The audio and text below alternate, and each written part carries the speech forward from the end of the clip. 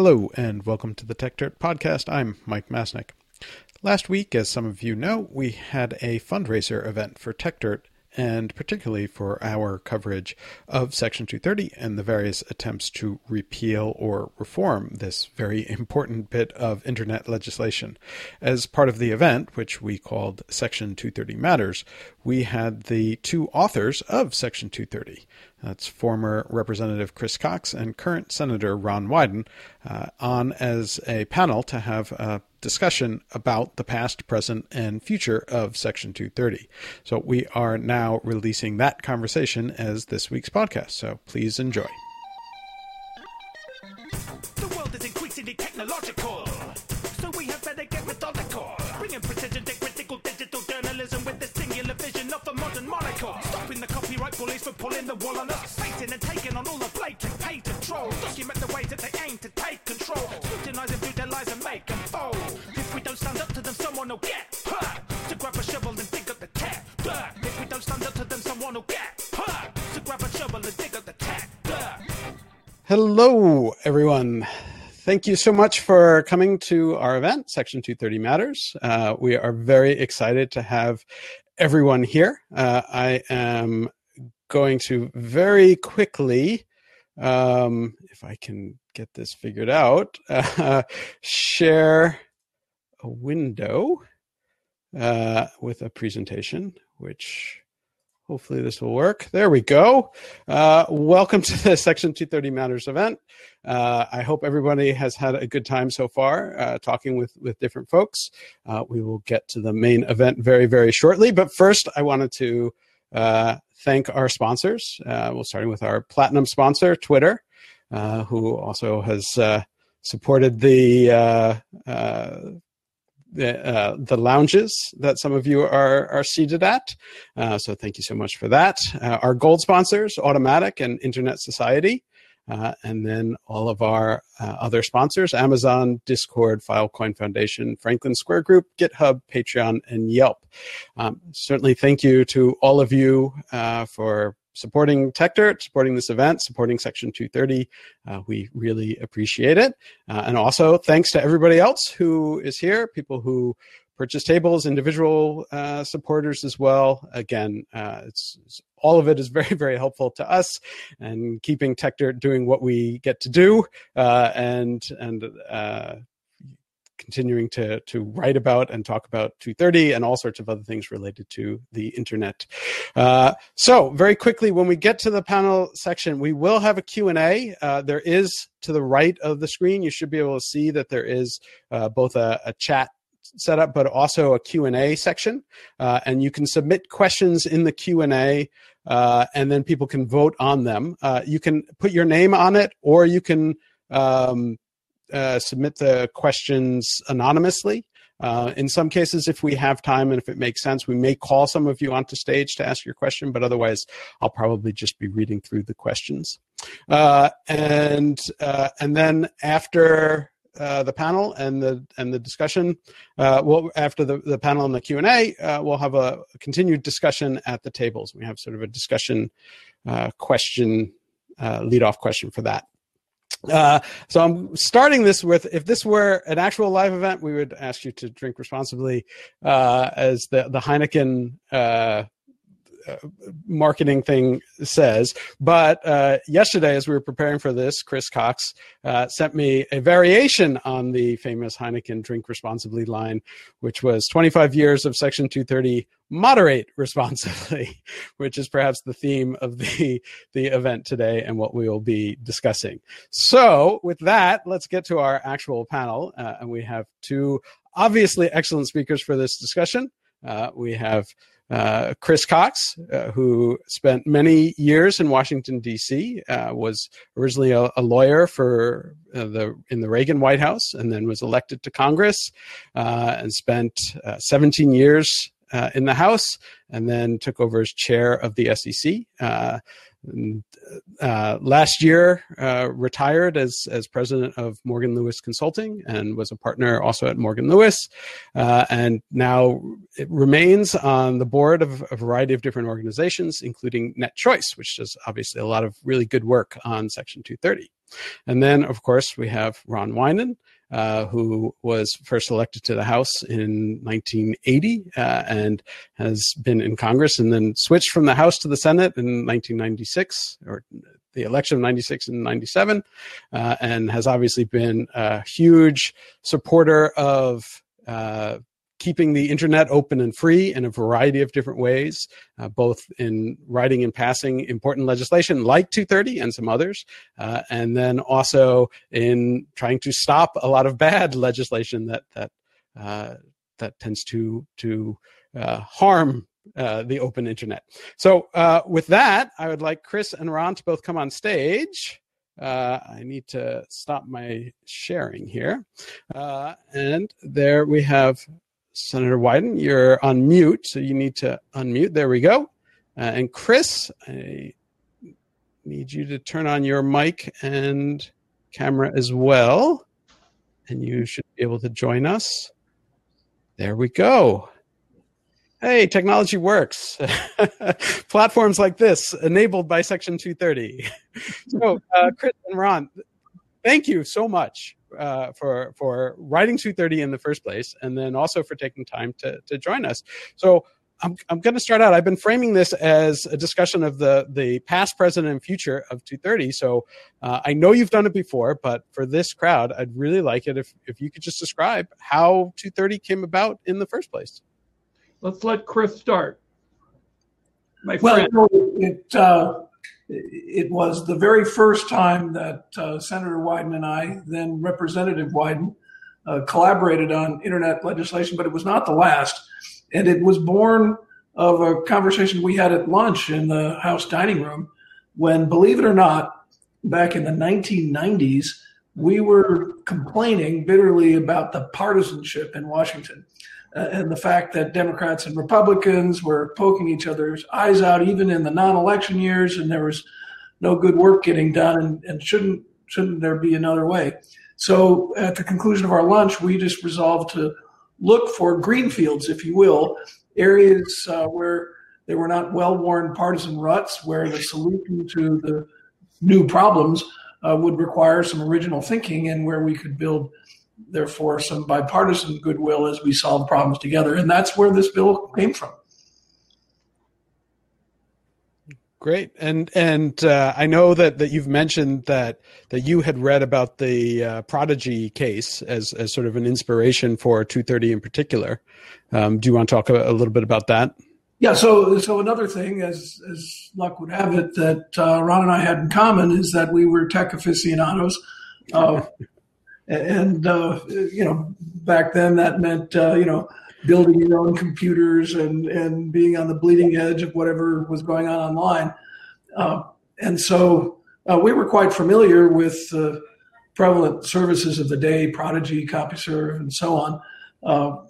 And so when I was flying back to Washington from California on one of my, weekly cross-continent bus trips, I saw this article in the Wall Street Journal, and it alarmed me because CompuServe, which I knew to be a very good platform, was being treated differently than Prodigy, which I knew to be a similarly good platform, because of one sin that Prodigy committed, and that was trying to have a family-friendly environment, not in terms of substance, by the way, but just in terms of civility.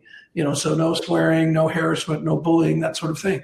And because of that, they were made liable in a very expensive lawsuit brought by an investment bank, which turned out to be run by the Wolf of Wall Street, which many of you may have seen in movie theaters. But the real Wolf of Wall Street was the guy saying, "I've been defamed," and it was about to threaten the entirety of user-generated content on the internet. And so it cried out for solution, and we took off from there.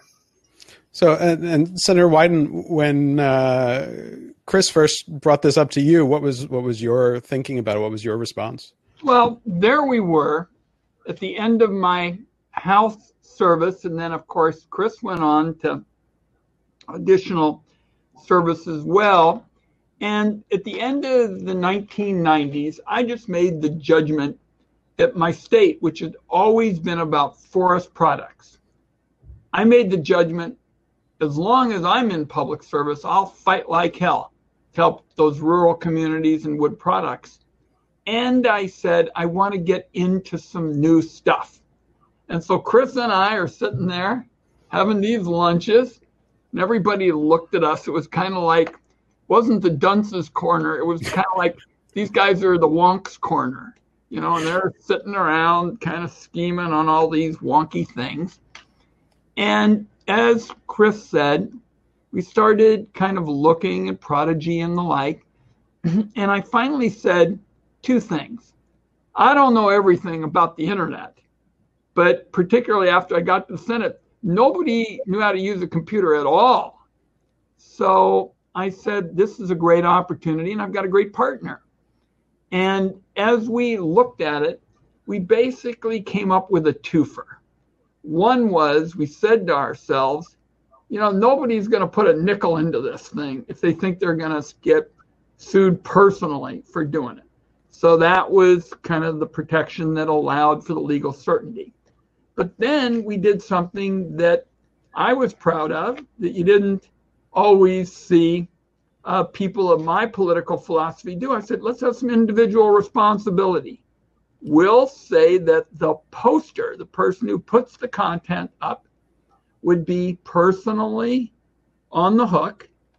And that, in effect, caused us to have a shield for the company. In other words, the poster was personally responsible for what went up. That provided a shield for the company that could also help to trigger, particularly for these small people, some folks investing in them. And then Chris and I said, well, if you're giving people a shield, you better have something to moderate. And that became the sword. And so from those early days, and we had different names for it and the like, that was really the architecture of what we developed. And here we are, 25 years later. And, you know, people still think that they understand 230, but they really don't. I mean, I will tell you, and I'm not going to get all partisan on this show, I don't think Donald Trump knows the first thing about 230. I think he thinks 230 is between 2 and 3 o'clock in the afternoon. I don't think he knows a damn thing about it. But Chris and I have maintained that certainly we're open to hearing people's ideas and suggestions. But I think we did something that really made, you know, a difference. And even now, you look at the Me Too movement, you look at Black Lives Matter.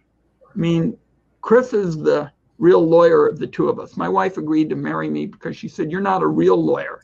You're like that Gray Panther guy. I've heard all about you. You're the Gray Panther. Chris, the real lawyer. But real lawyers will tell you that they're not sure the Me Too movement could have gotten off the ground without the ability to be online at moderated sites because those people were so powerful. So Chris and I have had a wonderful ride, 25 years. Sometimes just for the hell of it, I want to pick up the phone and just talk to him because we've so enjoyed each other's company over the years.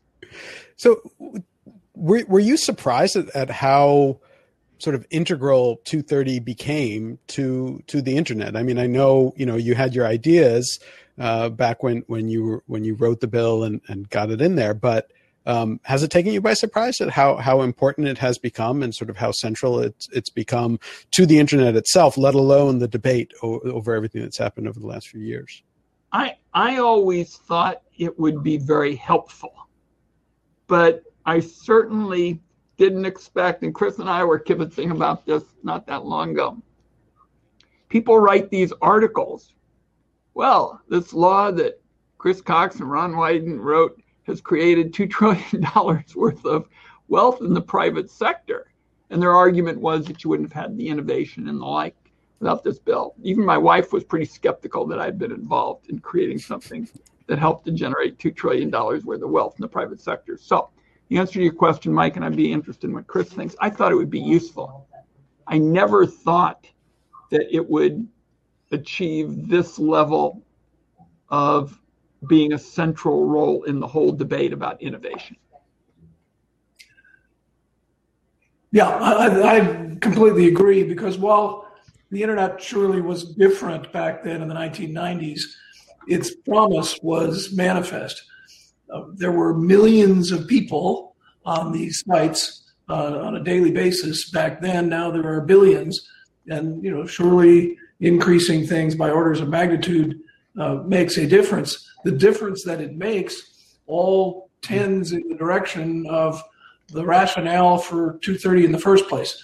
That being that when you've got lots of people converging on a single platform, it flips the model that had been in place theretofore for federal regulation of communications, because that was newspapers, radio, television, and so on, where you had a single point from which emanated content that went to millions or billions, ultimately perhaps, of passive receptors.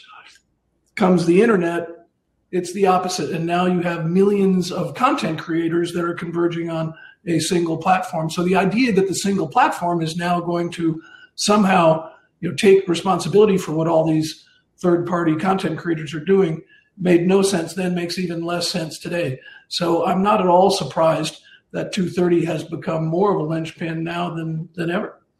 Well, I think that gets to a question that a lot of people have certainly been asking. They say that, 25 years ago when 230 was first written, it was the nascent internet industry. And nowadays, obviously, the internet is everything and is huge and giant. And so, one of the arguments that people make is that 230 isn't necessary anymore. How do you guys respond to that?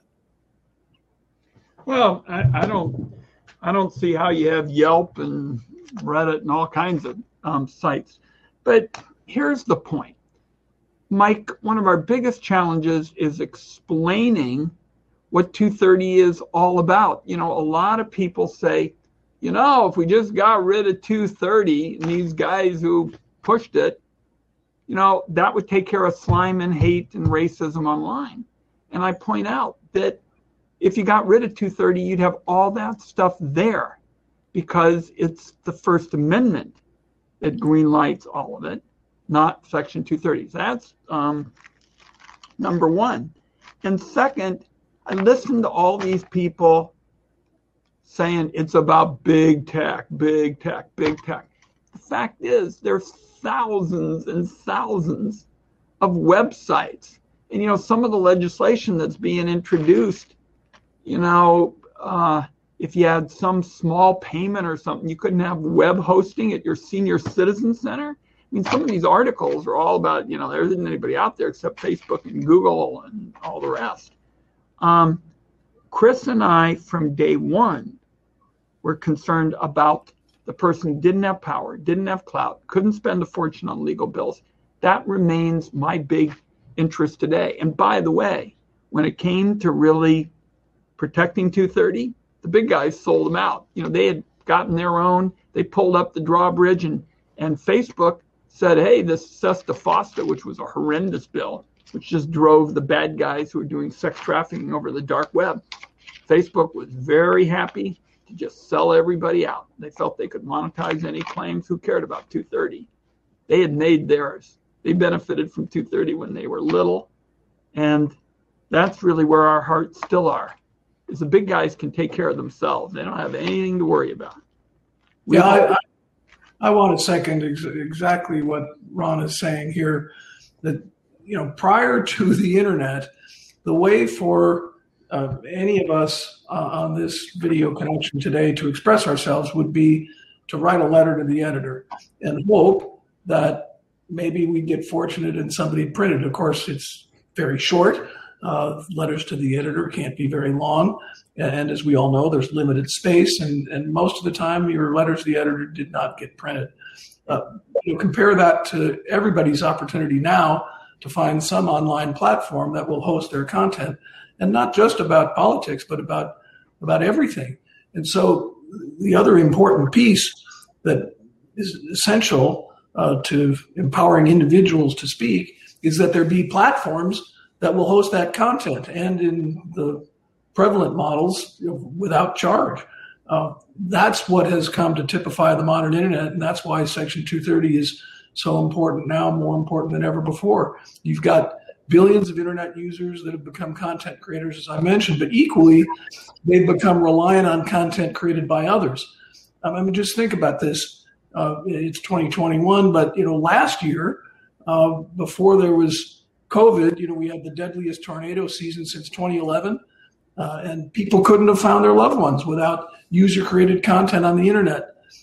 Every day, and just to put a fine point on something that Ron said, it isn't just thousands of websites that are regulated by 230. It's over 200 million apps that you can get on your iPhone in the United States of America from this country and from around the world. So every day you've got millions of Americans relying on things like how-to and educational videos for everything from healthcare to home maintenance. We couldn't have fixed our garbage disposal or our dishwasher without the YouTube videos. Thank God for the people who take the time to put the instructions up online, because the manufacturers seem not to. But they need a platform in order to be able to do that. And it needs to be reasonably frictionless, which these days it is. During COVID, obviously online access to user-created pre-K and primary and secondary education and lifelong learning was a godsend for families across the country and around the world, for that matter. So, that's what really this discussion needs to focus on is not the paradigm of the biggest tech giants that everybody loves to hate, but the literally millions and tens of millions and hundreds of millions of websites that are dependent on this legal certainty in order to exist. Yeah. So one of the things that has come up a lot, right? Right now that 230 is under such attack is, people are pointing to, legitimate concerns, I think, about things that are happening online, whether it's, attacks or disinformation or hate speech or questions about privacy. And a lot of people seem to think that 230 is the tool to fix that. I personally disagree. I don't see how it fixes any of those particular issues. Do you have a sense, one, of why everyone is focused on 230 in particular, and two, if are there better approaches that you think are worth exploring rather than trying to undermine 230 as a way of dealing with those challenges? Well, Mike, first of all, when Chris and I got started, nobody ever heard about 230, and I remember even sometimes people bring it up and everybody in the audience had no idea what it was. And I walked away thinking a bunch of people thought it was an antifreeze, that they're going to go buy some 230 for their car. So I think it would be fair to say that nobody in America really knew what 230 was until Donald Trump came out of nowhere and started at political rallies saying, get rid of 230. And people, holy Toledo, this is what we're talking about at a political rally. And the fact was, and I've already told you that I don't think Donald Trump would know 230 if it hit him in the head, is that he wanted to force Twitter to print his lies about something that I felt really strongly about, which is, and I pointed out the hypocrisy that he voted by mail, but he didn't want anybody else to, vote by mail. So I'm not surprised when the President of the United States uses their bully pulpit day after day after day to say that the problem in America is 230, that he gets a bunch of followers. But the fact is, you get rid of 230 and you take away what we thought was so important, which is the opportunity for people at sites to aggressively moderate and get rid of slime and filth and the like, when the First Amendment is the biggest challenge, not 230. And I think it'd be a big mistake. Now, should people do better about moderating? Absolutely. I've gone so far as to tell some of the bigger people in the field, I said, guys, if you don't do a better job of using the sword to moderate, people are going to come after that shield. So you better get going. And I continue to say that. So looking towards, I guess, the future of 230, it's now so much under attack. Do you think that 230 can survive in its current form? What do you think is the likelihood that, there were, over a dozen different bills and more showing up every day? What is the likelihood that 230 goes away or gets significantly modified? Well, I start and then I'll go after you. Might be my turn to speak, although clearly I'm not here in California. What the hell do I know about what's going on in the Capitol? So rather than give you an up to the second read on what everybody in Congress is thinking, because Ron will do better by far on that, I'll just tell you what I have observed from afar, and that is that many, not all, but many of the legislators that have been tackling the real problems associated with litigation around 230 and associated with content moderation more generally, and as Ron says, not all those problems are 230 problems, have been doing so with an admirable dose of humility. It's one of the things that we have to realize is that it's one thing for Ron and I to do this back in the 90s. It's another thing now that the internet is what it is for somebody to come in and say, I'm going to just tweak this little rammer here and see what happens. There's a lot of people that rely on a lot of things in a very complicated world that are connected to the internet. And so what may seem like a modest tweak or what may seem reasonable on its face could surprise the hell out of everyone once we see it in operation. And I think that a lot of legislators understand this.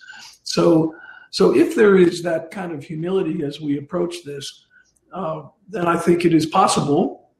After all, at least speaking for myself, we did not engrave this law in stone and bring it down from, on high.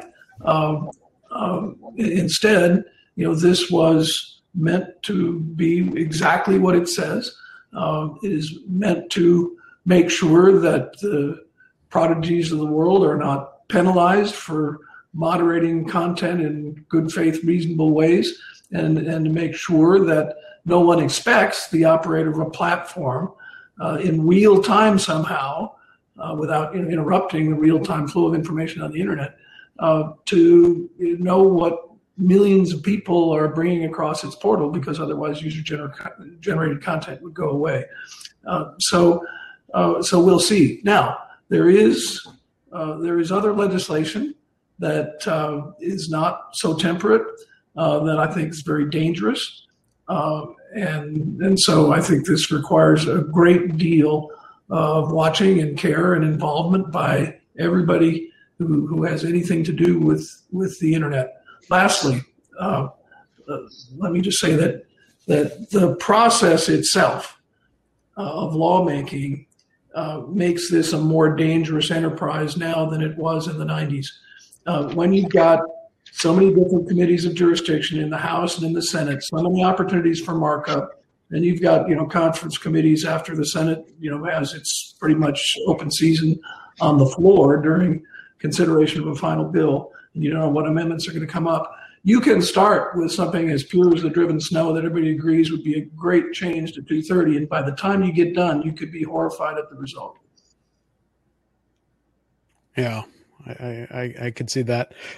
So we're going to start to move to audience questions. I know we've got a whole bunch in there, and people are voting on them. If other people want to vote, if you click over to the Q&A tab, you can see the questions. You can add your own. Again, you can do it with your name or without, depending on how you feel, and you can vote on the different questions. So I'm just going to start with the top voted question, which is, how best can we get folks to properly understand Section 230, particularly when it seems that that many are either reluctant to realize that they don't understand it, or even worse, they don't want to understand it? Well, I think, Mike, I think part of it is the latter. They just refuse to look at the facts. And in particular, this argument about the First Amendment is central. If Chris Cox and I disappeared, if 230 disappears, the slime, the hate, the racism is going to continue online because 98% of all speech is protected by the First Amendment. And I remember back when we were getting started, the New York Times had a big article on Chris and I, big pictures of our punum, everything right on the New York Times. And underneath it, it said something along the lines of hate-driven speech is enabled by Section 230, by the law 230. And we called them up and said, guys, that's just, love your paper. That's just factually wrong. It's the First Amendment. And they actually printed a full correction on it. Basically said hate-driven speech is coming from the First Amendment. I wanted to use, apropos of your last question, what should people be working on right now? And I'll give you like 3 examples. Right up at the top of my list is algorithm accountability. I think when you look at, like Chris and I did a long time ago, at the big challenges, these algorithms, which have got this kind of scientific credibility now, but really are people's biases baked in, ought to be where we start. And Senator Booker and I have introduced legislation sponsored by Congresswoman Yvette Clarke. Many members of the Congressional Black Caucus are interested in the idea. Let's examine these algorithms. Let's fix them. Let's expose the problems. That would be number 1. Privacy would be number 2. My bill, Mind Your Own Business Act, is the toughest bill on offer, right now. And third, I think we ought to say in America, we're going to treat broadband like we did electricity decades ago. We're going to take the steps so that everybody in America has access to broadband. And so I'm pleased to be able to announce on your program that I'm going to say, as chairman of the Finance Committee, I'm now the chairman, every single infrastructure bill, every single one that is passing through, I'm going to do everything I can to expand broadband until we get to the point in America where broadband is like electricity. Those 3 things strike me as a lot more important than trying to unravel the First Amendment, harm the kind of little person we're concerned about, the people, Me Too, Black Lives Matter, and all this stuff that I think doesn't come close to my 2-part test. My 2-part test for bills is, what does it do to constitutionally protected speech, and what does it do to moderation? Those 2 are my part of assessing, bills, and the stuff on offer is not close. Yeah. So the next question comes from Rob Winterton from NetChoice, who does a lot of work advocating around 230. And it's a question that I think a lot of people are thinking about who are advocating for 230. And they're saying, what do you think that advocates of maintaining Section 230 are getting wrong when they discuss the law with those who are more sympathetic to the repeal or reform approach? Because it feels like sometimes that message is not getting through, the importance of 230. So how could people be better advocates? Well, I'll just go back to and there's a very good piece in the Stanford tech publication that just came out.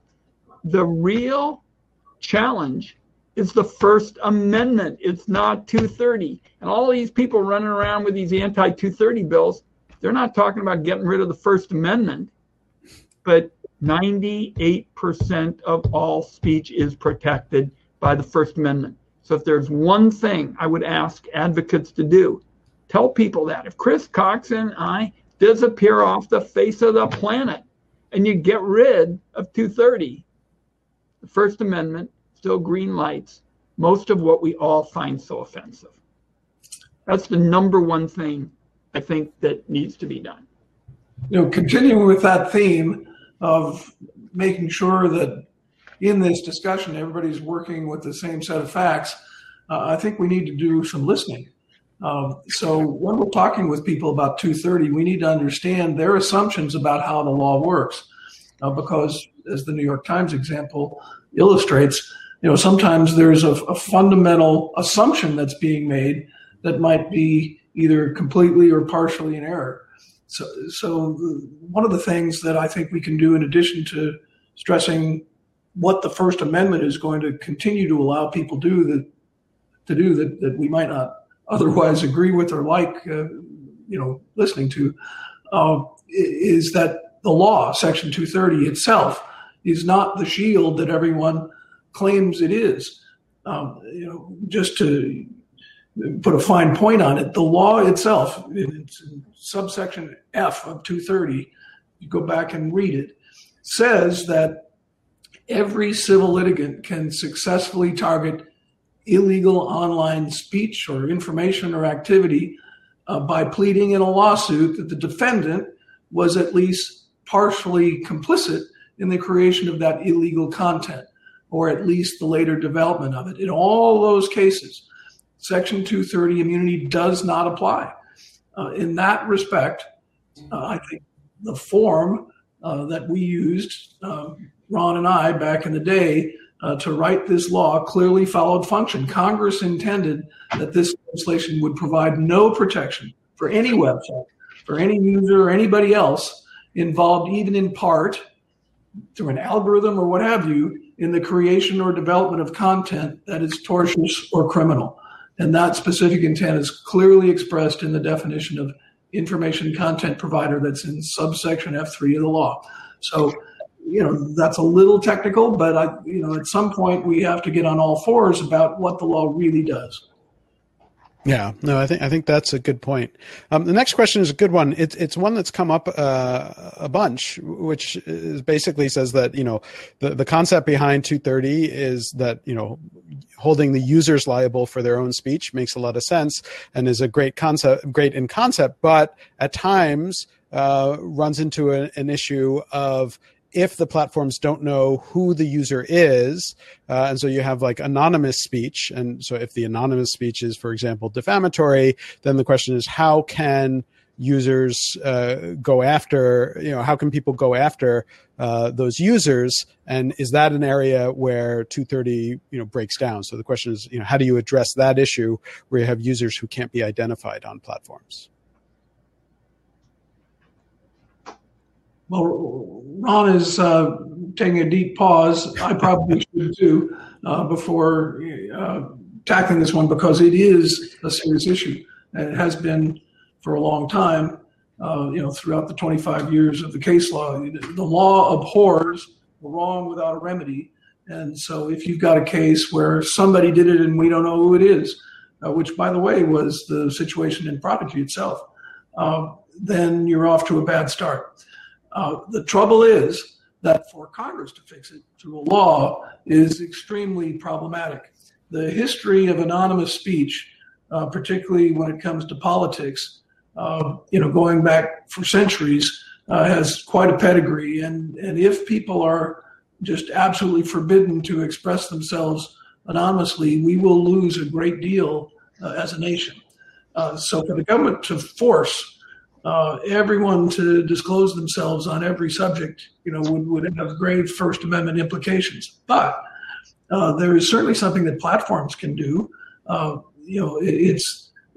perhaps not every platform, but a platform that chose to do so could link your credit card, with the ability to open an account or what have you, and then in a pinch, when there's serious criminality or illegality, then you would not be able to hide behind your anonymity. But these are difficult challenges. And by the way, I have not seen legislation in Congress that's really aimed at this, I think precisely for that reason. But I do not want to gainsay for a moment that it's an issue. And Mike, I agree with everything Chris said, and I come back to the fact that from the very beginning, Chris and I said, nobody is exempt from any federal law, under this. And certainly the question of anonymity represents a special kind of challenge. And this would be a great opportunity for the private sector to look at ways with their contracts and the like to try to create incentives for dealing with it. Yeah, I think that's a great point. Oh, go ahead. I can just capitalize on what Ron just said, because I should have touched on that myself. The fact that there might be some culpability that rests with the platform itself is all that it takes for the feds to come crashing down on them. The law itself, Section 230, completely exempts from the shield that it provides anything having to do with federal criminal law. So as we saw with Backpage, even before FOSTA and SESTA got signed into law, they got shut down by the feds, who finally got around to prosecuting the platform. Yeah. I mean, the only other point that I'll raise is that, most major platforms, if there's a lawsuit and a person can't be identified and there's a judgment on it, will pull down that content. There are ways to deal with it that don't require wrecking 230. And so as a final question, I'll go with the remaining most highly voted question here, which is going back to the beginning again. Was there any resistance to Section 230 or the Internet Freedom and Family Empowerment Act, as you guys called it originally? What was there resistance when you first proposed it? Chris? Ron, you're giving me, you should give me softballs. But this one really is not a hard question. The nice thing about it was that this challenge fit with the paradigm that Ron and I had constructed at our launch. It was novel. It was a new issue, and it was that didn't make it easy. But what it meant is that we had the luxury of thinking through these problems, one step at a time with our Democratic and Republican colleagues in both the House and in the Senate. And even though we were both in the House at the time, there were a lot of senators who were deeply involved in this. Pat Leahy, for example, so it did not encounter resistance because it was really a thought experiment. The other thing that was a unique luxury, certainly in my experience, is that we weren't lobbied on it. The tech companies didn't have Washington lobbyists. They didn't get around to this until later. And so it was this Garden of Eden in terms of legislating, where you had Republicans and Democrats. We could have been, back in the days of what we romanticize as Greek democracy, thinking about what would be the wisest choice. It won't be like that when you get to amending Section 230. I assure you, there'll be lobbyists all over. Mike, the other aspect of this is nobody had any idea what Chris and I were up to. And the vehicle was something called the Communications Decency Act. And the old school was walking around with all these pictures of these horrible things. And Chris and I said, yeah, it's horrible. We just don't think it's a good idea to try to set up this, big run from Washington censorship program. So, the House is working and the Senate is working, and we're huffing and puffing. And Congress does what Congress does so well, which is when there's a big issue, we kind of punt it. And so in this Communications Decency Act, there was embedded two bills. The old school, which I believe the senator from South Dakota had been pushing, was put in there. And what Chris Cox and I had done was put in there. And they both sat there side by side. And the case went all the way up to the Supreme Court. And the Supreme Court strikes down what this fellow from South Dakota wanted and upholds what Chris and I wanted. And there you are. Who'd have thunk it? And really, hardly anybody is around from those days. But Ed Markey, who was our colleague in the House, now in the Senate, was laughing about it the other day, where he said he was the leader of the House conference. And he said, everybody just said, put them both in. We'll see what happens. And, by dint of the congressional let's please everybody agenda. Let's put them both in there. They both sat there, kind of enjoying their brief period in the sun. And then the Supreme Court struck down the kind of run from Washington approach. Yeah, our approach. It went so far as when we debated in the House on what to do in the Telecommunications Act on this subject, we ended up having, an afternoon's debate about Ron's and my bill, during which we hammered the hell out of the bill from the senator's name was Jim Exon. Hammered the hell out of it and said, his proposal is going to calm down the internet to the level of what's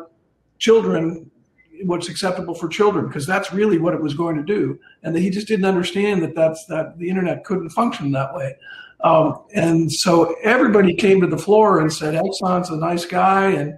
And anything having to do with pornography in front of children, we want people to go to jail. And one of the Democratic speakers said that, she had supported life imprisonment for this sort of thing and so on. So nobody was soft on it, but they understood that it wasn't going to work. And the bill that we brought to the floor passed with something like 420 votes out of 435. And then when it came to reporting the full, so that was a solo vote on just our piece, which became Section 230.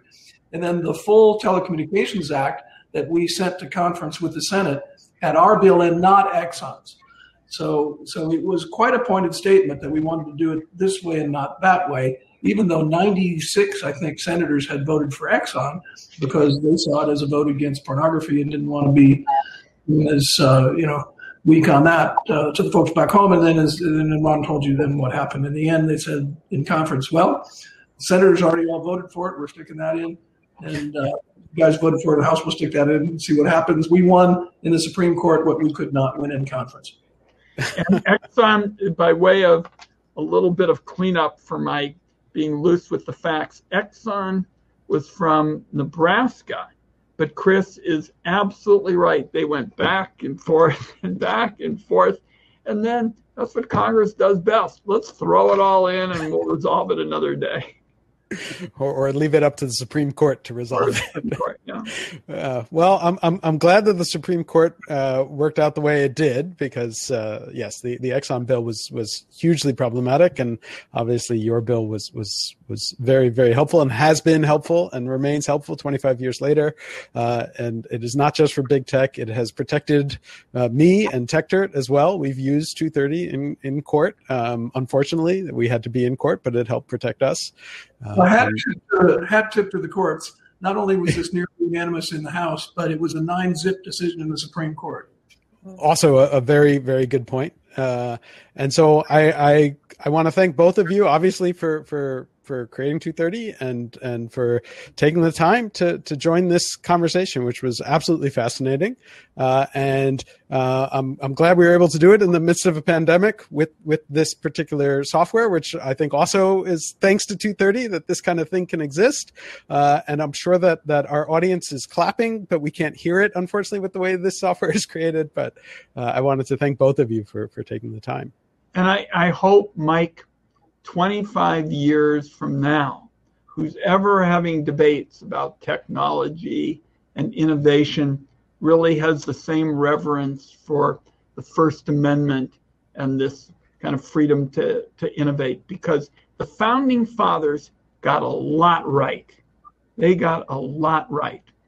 But their kind of lodestar was the issue that we're talking about in terms of the First Amendment and speech and innovation. And I hope 25 years from now, there'll be people talking about all of the policies and the questions that will ensure that what the founding fathers came up with then, that their genius is still what we're building on. Great. And Chris, any last words from you as well? Happy anniversary. Yeah, 25 years. We'll get an ice cream cone on it, Chris, like we did before. That's right. All right, buddy. Mike, thanks, friend. Take care. Thank you. And we'll turn off the presentation now. I'm going to send it back to the tables. There are other questions in the Q&A that if people want to discuss, they can do that. The question I was going to set up everybody with was basically, I know that a lot of people here work in technology. A lot of people here rely on 230, and I wanted people to discuss, how would you have to change the service that you operate, or how do you think the internet would change if 230 went away or if it was reformed significantly? But we're going to just open it back up to the tables. I know a lot of people had really good discussions before. You can discuss that, or you can discuss any of the other questions, or you can just sit around and discuss. We'll have this open for another 45 minutes to an hour or so. So thank you again to everybody. Thank you to the sponsors. Thank you to everybody who's attending. And I'm so glad that we were able to do this.